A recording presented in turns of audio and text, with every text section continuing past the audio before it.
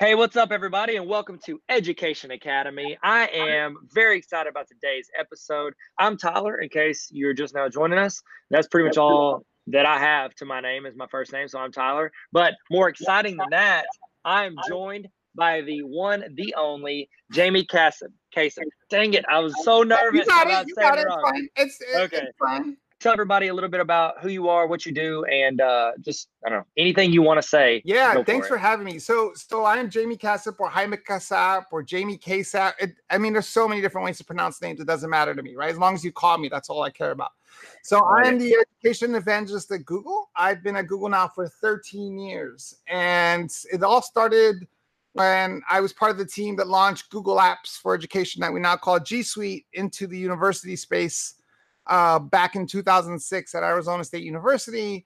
Then I launched Google Apps into K-12. The state of Oregon was the first state to use Google as an official tool in their schools and their school systems. And then I had this crazy idea of launching this tool that I saw internally called the Chromebook into education.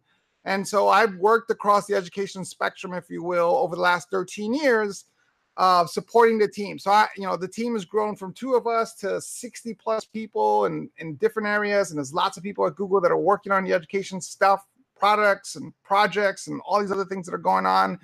And my job is to support that team with subject matter expertise, with support out in the field to bring feedback in from teachers and educators. So I travel a lot. So that on the Google side, that's what I do. I also started a school here in Phoenix, and I know we're going to talk about math at some point, but a school called the computer science. It's a computer science school called the Phoenix Coding Academy, where we took computer science and we embedded into all the subjects that kids are learning at the school. I also teach 10th grade communication skills. I guest lecture at Arizona State University, and like you, I'm trying to become a YouTube star like you. I launched a YouTube channel focused on career advice. We talk about college and career ready, right? That's a phrase that you hear in education. But when you start diving into like, what is college and career ready, there isn't a lot of information for people, right? So I'm trying to create these videos that are focused on what is career ready? What are the things that you could be doing now as a young person? Either you're in high school or college or just graduated from one of those 2 things and you're trying to make it out in the world. I created this channel focused on, for example, how to know the difference between real feedback and validation, right? How to network and communicate. Everyone is I'm a public figure, so I get lots of emails. I get lots of like cold requests from people. And I can tell you that 95% of them are terrible, right? So how do you communicate? How do you get the attention of someone? So I'm trying to do these videos kind of on my own time. I knew nothing about video shooting and editing, so I'm learning as I go, and hopefully they get better over time. So if you subscribe, patience. But those are the things that I'm focused on and the things that I do. That's awesome. And I love it because I always appreciate people who are able to do a lot and do things well, because a lot of people spread themselves thin and they don't do, like, you can tell across it. But it seems like everything you're doing, it's very well done. You're doing a good job, and I like the thoroughness of and the care in which you're doing it. And I think that a lot of that plays into how passionate you are about it. Like, nobody asked you, I'm assuming, to start a YouTube channel. No, I did it on my own. Yeah, no, and I know what the secret is. I don't have hobbies. I try to get into golf every once in a while, and I'll go out for a couple weekends, and then I'm like, this is the stupidest game in the world, and I'll stop. And then a couple months will go by, and then I'll go back out again. And this is a pattern that I've been repeating. So I don't have hobbies, and I don't watch a lot of TV unless it's The Bachelor or Bachelorette. And so I got a lot of time, right? Like, this one of those things, one of the videos that I'm going to create is about the word busy, right? We always talk about how busy we are, and I don't think that that's true. We're not busy. If you actually start tracking your day and the things that you do throughout the day, there's a lot of like free time that you have, a lot of time that how much time do you spend scrolling on your phone? How much time do you spend, just sitting there staring at a television set, right? Like, there's a lot of time. And so I feel like we have a lot of time. So I get up early in the morning and I go all day, and I'm excited about the work. And a lot of it, like you, is if you're passionate about what you do, it doesn't feel like work. Yep, I agree. And that's honestly, just from a personal aspect, that's always been one thing that bothered me, because I've always tried to do stuff on either YouTube or social, or just do extra stuff. And Yeah. people are like, I wish I had the time to do that. And I'm like, you just told me how you watched like 3 seasons of stuff in the past 2 days. Like you have time. It's just Right, like, right. I have the exact same amount of hours in a day as Yeah. you have. Like that's the only guarantee I know about our how we're similar. It's that we have this time. And just like, after my kids go to bed at 8, I'll hang out with my wife as long as she wants to talk to me. And then Right. that's usually not super long. And so Yeah, then yeah. I have like a A long few time. 3 to 4 hours till like midnight or 1. I can be editing or shooting or doing something. And so I think Sure. that I love and I appreciate people who have that mentality. And so it's just like other people are like, I wish I could do that. I'm like, well, you can. I was So, I, so are you a night person more than you are a yes. morning person? So here's something I want to share with you, because I'm 51 years old, so I'm old. I always consider myself a night owl, right? Which is an ironic term because all owls are night. But Yeah. I considered myself someone who worked better at night. And I started realizing I would go to bed at 1, 2 o'clock in the morning. But then when you have a baby, when you have a 4-year-old, that kid's gonna get you. They don't care what time you went to sleep, No. right? And You're so getting up. You're getting up when so they get up. I purposely, about 2 months ago, 3 months ago now, I purposely started going to bed because my wife is a triathlete, right? And so she's in bed at like 9 o'clock, 9:30. I would stay up till like midnight, 1 o'clock in the morning. I started going to bed when she went to bed just to see what happened. So I'd go to bed at like 9:30, 10 o'clock, and then I started waking up at 5 and 6 o'clock in the morning. And my life has completely changed. I highly recommend it. Yeah, because at night, think about it, right? At 9, 10, 11 o'clock at night, you think you have energy, but you're done. Like you've made 3,000 decisions that day. You can't be very creative. The only thing you have is time, right? Mm-hmm. But if you take that time and move it to 5 o'clock in the morning, it might take you a couple weeks to wake up earlier, but all of a sudden now you got more energy, you got more time. And then you get all this stuff done and you look up, it's 8 o'clock in the morning and you still got the whole day in front of you, right? So I'm sticking to it. I get up at 5, 6 o'clock in the morning, depending on what time I go to bed, but I get the same amount of time, maybe more actually, because I can adjust how tired I am, right? As opposed to going to bed at 2 o'clock in the morning and having to get up at 6. I can go to bed at 10 and wake up at 5. I can go to bed at 11 and wake up at 6. It's still kind of relatively close to that. And it's completely changed my life. Huh. Okay. Well, I'm going to try it. And I'll hit you up. I'll send you an email in 2 weeks and be like, bro, I can't do it. Yeah, do one of those 30-day challenges and see what happens. I'm writing it down in my Michael Hyatt planner, 30-day, 10 p.m. sleep challenge. Yeah. So I'm going to do it. What's going to happen is like 9:30 and it's like, man, I really want to go to, and all of a sudden now you're going to go to bed at 9 because you just realize that you have all this energy in the morning more than you do. I think it's one of those misnomers that people think they're night owls, and they could be, but I think everyone's the same. I think you can adjust to the morning routine as well. Yeah, I think as humans, we're pretty adaptive to whatever we like set our mind to do. I think we can probably do it. So I think you're right. I'm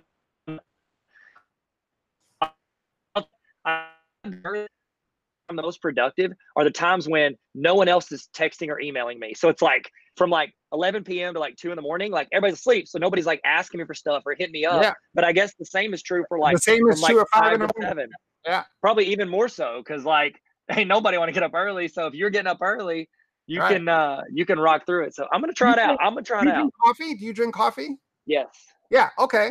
So think about doing work with fresh coffee in your system versus at 11 o'clock at night, you're not drinking coffee, right? Like, no. So which brain is better, the 11 o'clock brain or the 6 o'clock in the morning brain with the coffee and the stimulants and the fresh air and the light, all those things, right? So I think it's science. It makes sense. That's good. All right. You sold me on it. All right. I don't know if you get commission off of this, but you're definitely making commission off of that convince. So I'll take it. All right. So let's and that a lot of what I work on at night is like my YouTube stuff, like my personal stuff, or or if I like had a lot of meetings at work, I'll catch up on work and then I'll try to do some other stuff.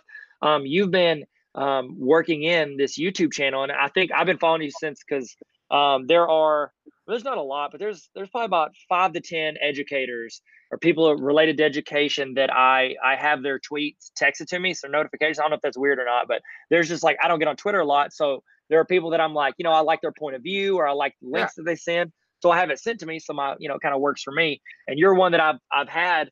I think it was like about a year ago. Somebody told me about year or two ago. I was at ISTE and somebody was telling me about you, and I was like, oh, cool. And I checked it out. I was like, I like his message. And so I saw it was a few months ago, I think, and you started your YouTube channel. So Yeah. it's fairly recent since you started it, but you've been producing really high quality videos. Like you're doing B-roll, you're doing like, I like to picture it. I don't know if you know Casey Neistat or not, but I call it the Casey Neistat effect, where it's like you've got this really clean professional look to something other people usually are just like, hey guys, what's going on? And you're like, no, I'm using my Sony camera. I'm using, I'm making it look good. And so what are some things you've learned as somebody who's probably consumed YouTube since it came out, but now is like committing to like creating like what I would consider high quality content? What are some things you've learned in your first few, 3 to 6 months in creating there? So a couple of lessons that I've learned through this. So first of all, thanks for following me, and thanks for watching it, and thanks for saying that they're high production. Like you, I'm sure you look back at your old videos, you're just like, oh my God, those are terrible, right? Like, yes, I'm like that too. Everyone's like that. And I think I want to get better. I just shot one. I went to Dallas to speak at an event, and I shot the whole thing on my DJI action cam, right? All of it. I just wanted to see what that was like, right? So it's a lot of experimentation to see what works. Now, a couple of things that I learned. To your point, I knew nothing. I actually was not one of those YouTube. I'm an old person, right? So like, I would say, man, I wish you could see, Jesse Jackson doing Green Eggs and Ham on Saturday Night Live. Man, I wish you could find that and watch that. That's just brilliant. And then, some kids like, it's right there. Like, it's on YouTube. Yeah. Like I'm still old, right? So I never was really into YouTube. And then I started watching it because I started getting into this film production. And and this is one of the biggest lessons is what you can learn on YouTube. The amount of learning that you can do on YouTube is insane. And part of my expectation for creating high quality video stuff is that my daughter, I have a 26-year-old who is a video producer. She, I'm going to tweet out something that CNN just posted. So she works at CNN, does video production work for their creative team, and she's amazing at it. But when I wanted to launch this YouTube channel, I reached out to her and I said, okay, what's the one thing I need to know? Where do I start? Because I knew nothing. I didn't even know my camera had a video function on it. I always have been a photographer, but never on video. And she said, okay, keep it basic. Shoot at 1080, 24 frames per second, double your shutter speed, keep your ISO at 100. So if you're going to go outside, you're going to need a variable ND filter to adjust to the light because you want to keep that ISO at 100. You don't want to have a high ISO. And you can double your frame rate up to 60 and then slow down if you want to do that. And she's telling me all these things. And I'm like, cool, thank you for all those tips.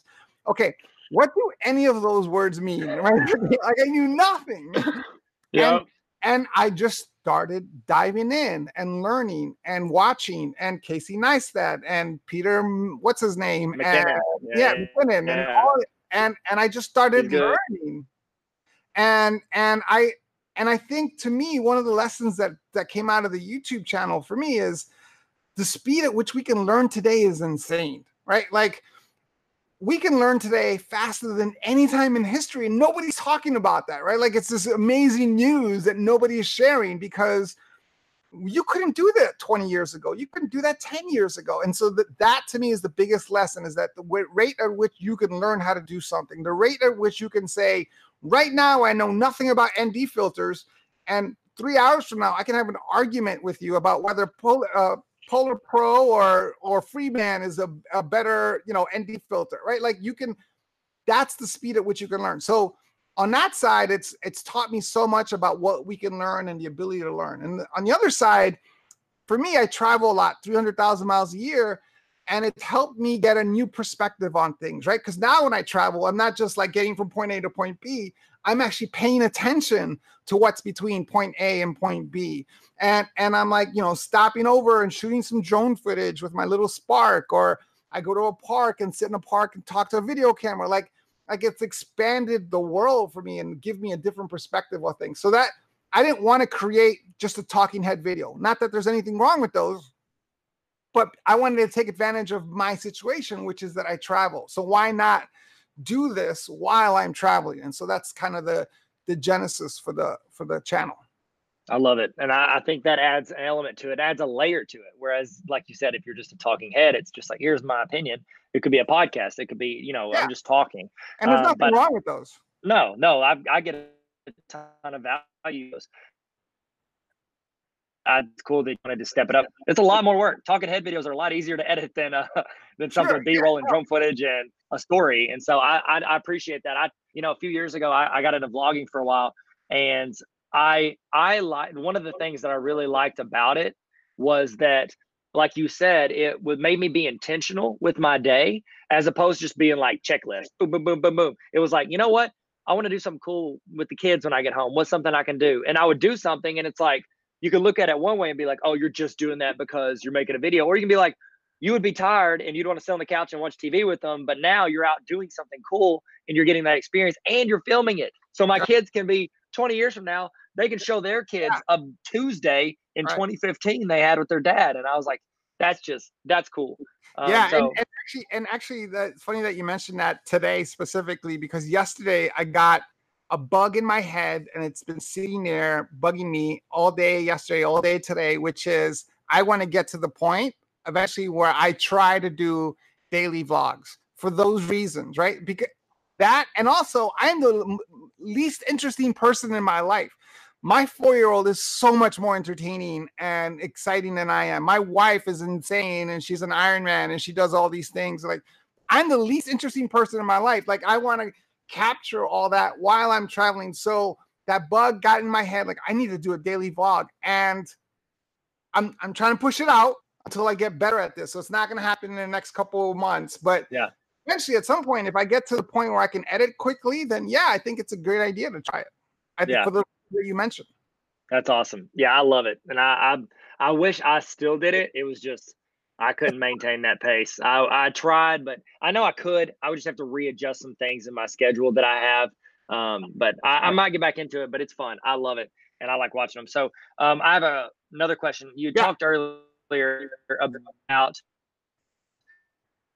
your career. One of the things, because I've worked in, public ed, and now I'm in higher ed, but one of the things that has always been very important to me, and honestly, the best way to relate is this meme I saw one time. It said, I'm really glad I learned about, no. It said, goodness gracious, I started writing it down. It said, oh, this tax season, I really wish I'd have learned how to do taxes in school, but hey, knowing parallelograms is going to come in handy for parallelogram season. And so it's like, it talks about the things we learn in high school, while they are important and they have their place. It's like, there's so many things that we use that are very important that we like, okay, we'll do a financial, like we'll do an accounting class, one elective accounting class, as opposed to like, look, why don't we teach, taxes or budget or all these other classes? What do you think are some things that schools, either on like a micro level, like maybe, one individual school can start implementing or doing, or maybe on like a larger, like state or national level,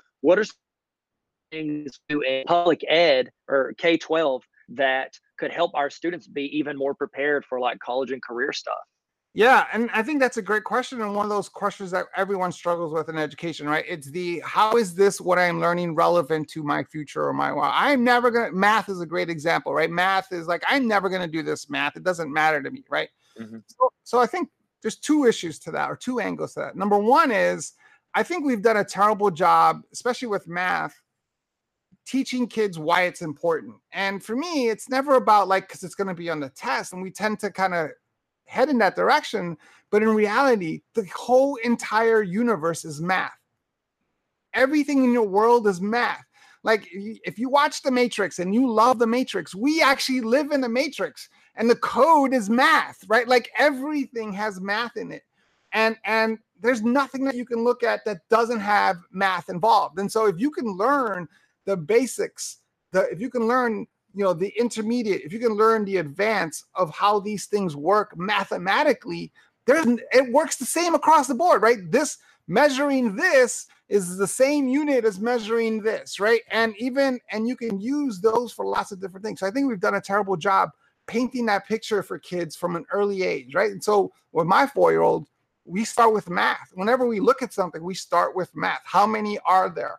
How do you count? How do you know? How tall is that thing, right? Like everything has math in it. So on that side. On the other side, I think we need to do a better job tying in the education to relevancy. And what I mean by that, and if you follow me, you know that quote that gets quoted all the time, which is, what problem, instead of asking kids, what do you want to be when you grow up, which doesn't make any sense anymore because of the world that we live in today and the fact that jobs are constantly shifting and changing and technology and digitalization moves too fast to create specific jobs, right? The question I want to ask students instead is, what problem do you want to solve, right? And that, to me, is a better question to be asking, especially as kids get older. What's the problem that you want to solve? And it doesn't have to be a social problem. It doesn't have to be solving world hunger. It can be how to make cars go faster, how to make better coffee mugs, how to make better rap videos. It doesn't matter, but what's the problem that you want to solve? And then how do you want to solve it, right? And that's an important element to it. How do you want to take your gifts, your skills to solve that problem? Because the problem could be climate change, but the way you solve that problem, because you're a videographer and you're passionate about photography and shooting video, maybe the way you solve that problem is by going out and documenting what happens with climate change, or creating documentaries, or creating an education program for young people, right? And then the third question, and this is back to your original question, what do you need to learn to solve that problem? What are the knowledge, the skills, and the abilities you need to have to solve that problem? And how can you start building those knowledge, skills, and abilities? And our job is to turn everything that we do in education into that. You're learning this because it's going to feed this skill. You're learning this because it's going to help you create that, right? That's the relevance of education. And if there's things in there that aren't relevant, then let's get rid of them, right? Or let's replace them with other things. And I think we need to do a better job tying those two things together with a complete understanding that a general education of sciences and liberal arts and culture, that's good for you. It's good for your brain. But we have to make it relevant. I like that. I completely agree. And I love you use two words in there that I really try to focus on when I talk to teachers. Make it relevant to them, because it's just like anything we do. Like I say to them, it's like, do you want to do something you don't care about? No. If it's not relevant to you or it doesn't seem like it matters, you're going to do it if you're told to do it by a boss, but it's not something you're going to be passionate about. And the other thing you said in there is personalized, like with regards to like what you can do and like what are you going to do? What problem are you going to solve, instead of just being general? And I think technology gives us the leverage to be more personalized. And I always talk about how, like when I talk on Google stuff, I talk like you can differentiate a Google form to adapt based on any individual kid's stuff. And Google's free. Like you get it. Like you could do, it's only limited by you not wanting to do it. One of the things that I love with like where we are, you talked earlier about how we live in essentially this information age where you can learn anything at any time. Like I was a history major who taught math and learned how to do video. Like you can learn anything from Googling it. Right. And it's even easier now because so one of the things that I try to reassure teachers on is like, look, the way we used to do class where you were the presenter of information, a lot of teachers feel like, well, I don't want my kids to get on YouTube because then what do they need me for? Because if they can learn it from YouTube, what do they need me for? I was like, well, I think you're more important than that. Like you're guiding this entire social process of learning. You're helping them figure out what are they passionate about. How do they project that to the world? Like you said, you could do a video to document something if that's what you're passionate about. Somebody else might want to write a paper or start a blog or interview somebody, or maybe just go in, figure it out, and then relay it to someone else and be someone's right-hand man. I think we all have these skills. And I think an important part of teachers is like tapping into each individual skill of a young person. And so what do you think are some things that teachers can do? Say I started changing my classroom around and I was like, okay, guys, I'm flipping it. You guys are going to watch the lesson taught by somebody on YouTube. And then when I'm in, we're going to learn about, we're going to learn about it. And we're going to like trial and error. We're going to debate. We're going to have a conversation, not just me monologuing. What are some things that you try to say to encourage teachers to embrace that when they might be like teaching for 20 years a certain way, and now they're trying to adapt to a new way of doing it? Yeah, so I think those are really important questions and really important points, because one of the words that I do not like in education is this idea of teacher as facilitator, right? So sometimes the language is, oh, because kids have access to all the information, teachers don't have to teach that information anymore. Now you can be facilitators of learning. And I don't like the word facilitator of learning. And here's the analogy I'll use. I'll use sports. If you think about a basketball game, who is the facilitator of the basketball game, right? There's a game going on, an NBA game. Who's the facilitator? The facilitator is the referee. The facilitator is there to make sure he's facilitating the game fairly, that that everyone has a fair shot. They're there to make sure that you follow the rules, and when you break the rules, they punish you, right? They call you out, right? And they want to keep things fair, and they want to keep things stable. And at the end of the game, they leave. They don't care who wins or who loses. I don't want teachers to be facilitators. I want them to be the coaches. Right now, what's a coach? A coach cannot play. They're not in the game. They might not even have ever learned how to play basketball, but they're the coach.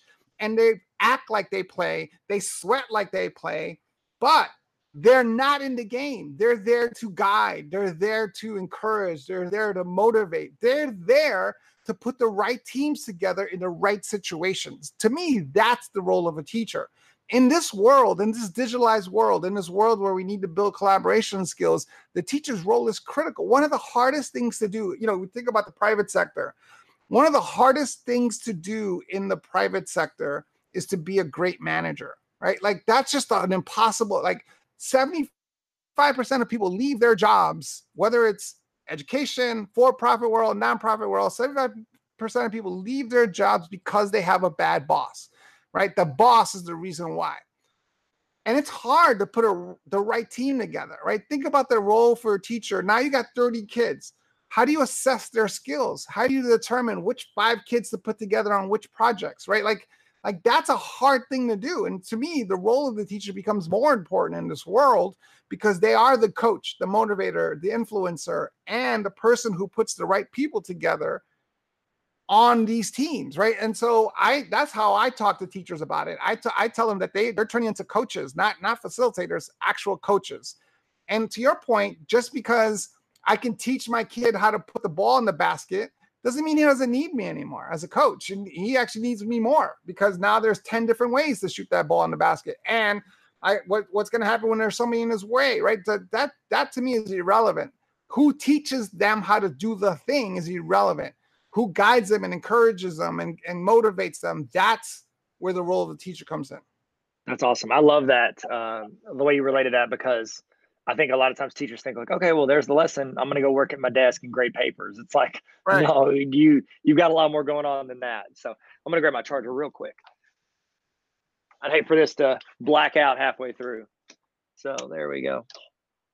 Okay, sweet.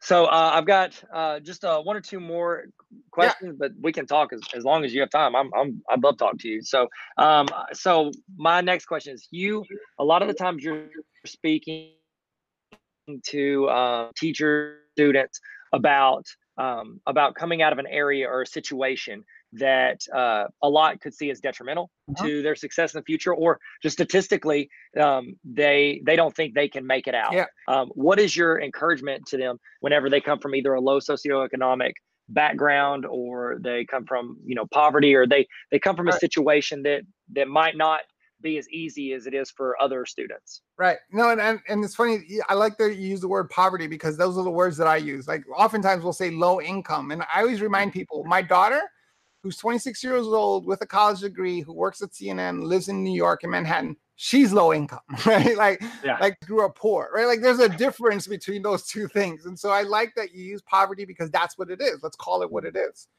And there's a couple of things to say about that. Number one is I believe education disrupts poverty, right? I believe education changes families' destinies. That's why I do the work that I do. I believe that. Now, something else I believe is that you can look at someone like me and the success that I've been able to have and say, I'm successful and I've been able to accomplish what I've been able to accomplish because I have a 500 IQ.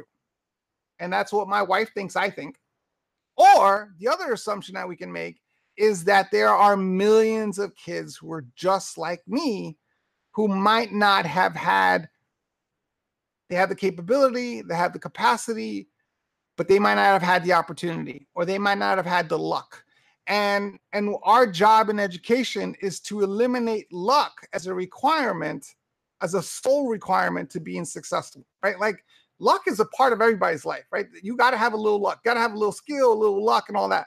But for those kids that are growing up like that, luck is like the thing. Like it is like you have to be lucky, right? And that shouldn't be a requirement to be successful. It should be part of it, but not the sole requirement. And so I think what we need to do is eliminate luck from that. And so part of what we need to do for an education community is understand that these kids have the same capacity and same capability that everyone else has.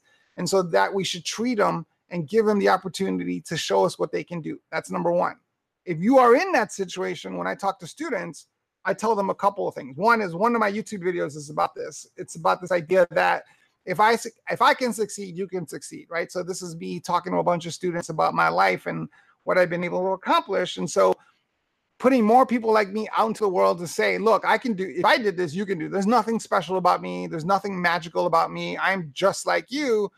I just had a couple of things going for me. And one of them was luck. And let's get that out of the way. So I talk to students about the fact that if I can do this, they can do this. But the other thing that these kids don't often get to hear is that if they can make it out in the world, who they are, where they come from, their experiences, those things are competitive advantage in the real world. Who you are and where you come from, your experiences gives you a different perspective and a different point of view and a unique angle on things. That's going to come in handy for you in whatever you end up doing in your life. Right? Like, I'm in a meeting at Google and I'm looking around 10 people and, some of them went to really good schools and they went on to European vacations and they had two family members and they lived in a nice house and, whatever. Dude, you're going to have 7 of those people have the exact same point of view or the same perspective. I have a different perspective. And that comes across in meetings. That comes across in the work that I do. That comes across in lots of different areas. And so when I talk to students, I tell them not to be ashamed of who they are, where they come from, but to use that as their competitive advantage, to use that different perspective and that different point of view in whatever it is that they do in life. And so those things are important. And the last thing, and one of the videos I'm going to create is around this idea of having a reality distortion field, right? This idea that you have to have a little bit of a reality distortion field. You have to look at statistics and say that, only 10% of Latino kids have a college degree and I think it's 14%, and only 4% of them have a master's degree. And you got to look at those stats and be like, yeah, I can win the lottery. I can win Powerball, right? My wife, this is my favorite thing about me that my wife loves. Every time I buy a Powerball ticket or a Mega Millions ticket, right? And I don't buy them every week, which is kind of weird, right? Like, when it's a regular 10 million, I don't play then because what's 10 million? Like that's not even worth up if you won, right? I only play when it's like 400 million, right? Like it's the only time I play, which is a strange. But every time I play and I check the numbers, I am legitimately disappointed and surprised I didn't win. That's how bad my reality distortion field is, right? Like she loves that about me, but you have to have that. You have to have that kind of reality distortion field. Charles Barkley, back to basketball analogy, Charles Barkley was asked in the middle of the Michael Jordan revolution, are you better than Michael Jordan? And he said, yeah, I'm better than Michael Jordan. He wasn't better than Michael Jordan, but he needed to believe that he was better than Michael Jordan, right? Like that's the reality distortion field we have to have for kids. Yeah. Draymond Green said something recently about that. It kind of went a little viral on it with him talking about somebody asked him, like, do you think you're the best defender in the world? And he's like, yeah, I'm the best. No, he said best of all time. Mm-hmm. And then they everybody on the internet blew up about it. Bleacher Report's posting about it. Like, oh, can you believe he said that? Wow, so arrogant. But then he was like, no, like you have to believe you're the best. And what you're going to do is if you believe it, you work like this, eventually, like, hopefully you become the best, but if not, you're going to be better than you would if you'd have just like sat there and thought, well, everybody's better than me. I guess I better just sit at home, Right. So I love it. So last question, since you've got a couple basketball analogies, I'm a big NBA fan. Who's your team? So I grew up being a Knicks fan. Okay. And that was, painful for a lot of years. Like, I had to grow up hating Michael Jordan, right? Like that's a terrible thing. Like I had to hate him. I loved him secretly, but I hated him. And Yeah. but some of those series between the Knicks and the Bulls in the 90s are some of the best basketball you'll ever see in your life, right? So I loved that. And then when I moved to Phoenix, I kind of became a little bit of a Suns fan, and I got to watch Steve Nash play in his prime year with the Suns. So I went to game. I would go to basketball, since you're an NBA fan. I would go to basketball games, the Suns games, regular season games. I went to all the playoff games if I could. But I went to all the regular games, and I would like literally sit there and just watch Steve Nash, right? Like that's all I would do. I wouldn't watch the game. I would just watch him and watch what he did on the floor. It was my favorite thing to do. I was a point guard when I played basketball, and so I loved watching him. He was the best. So the Knicks are my team, and then I've kind of adapted the Suns, and both teams suck terribly. They do. Yes, they do.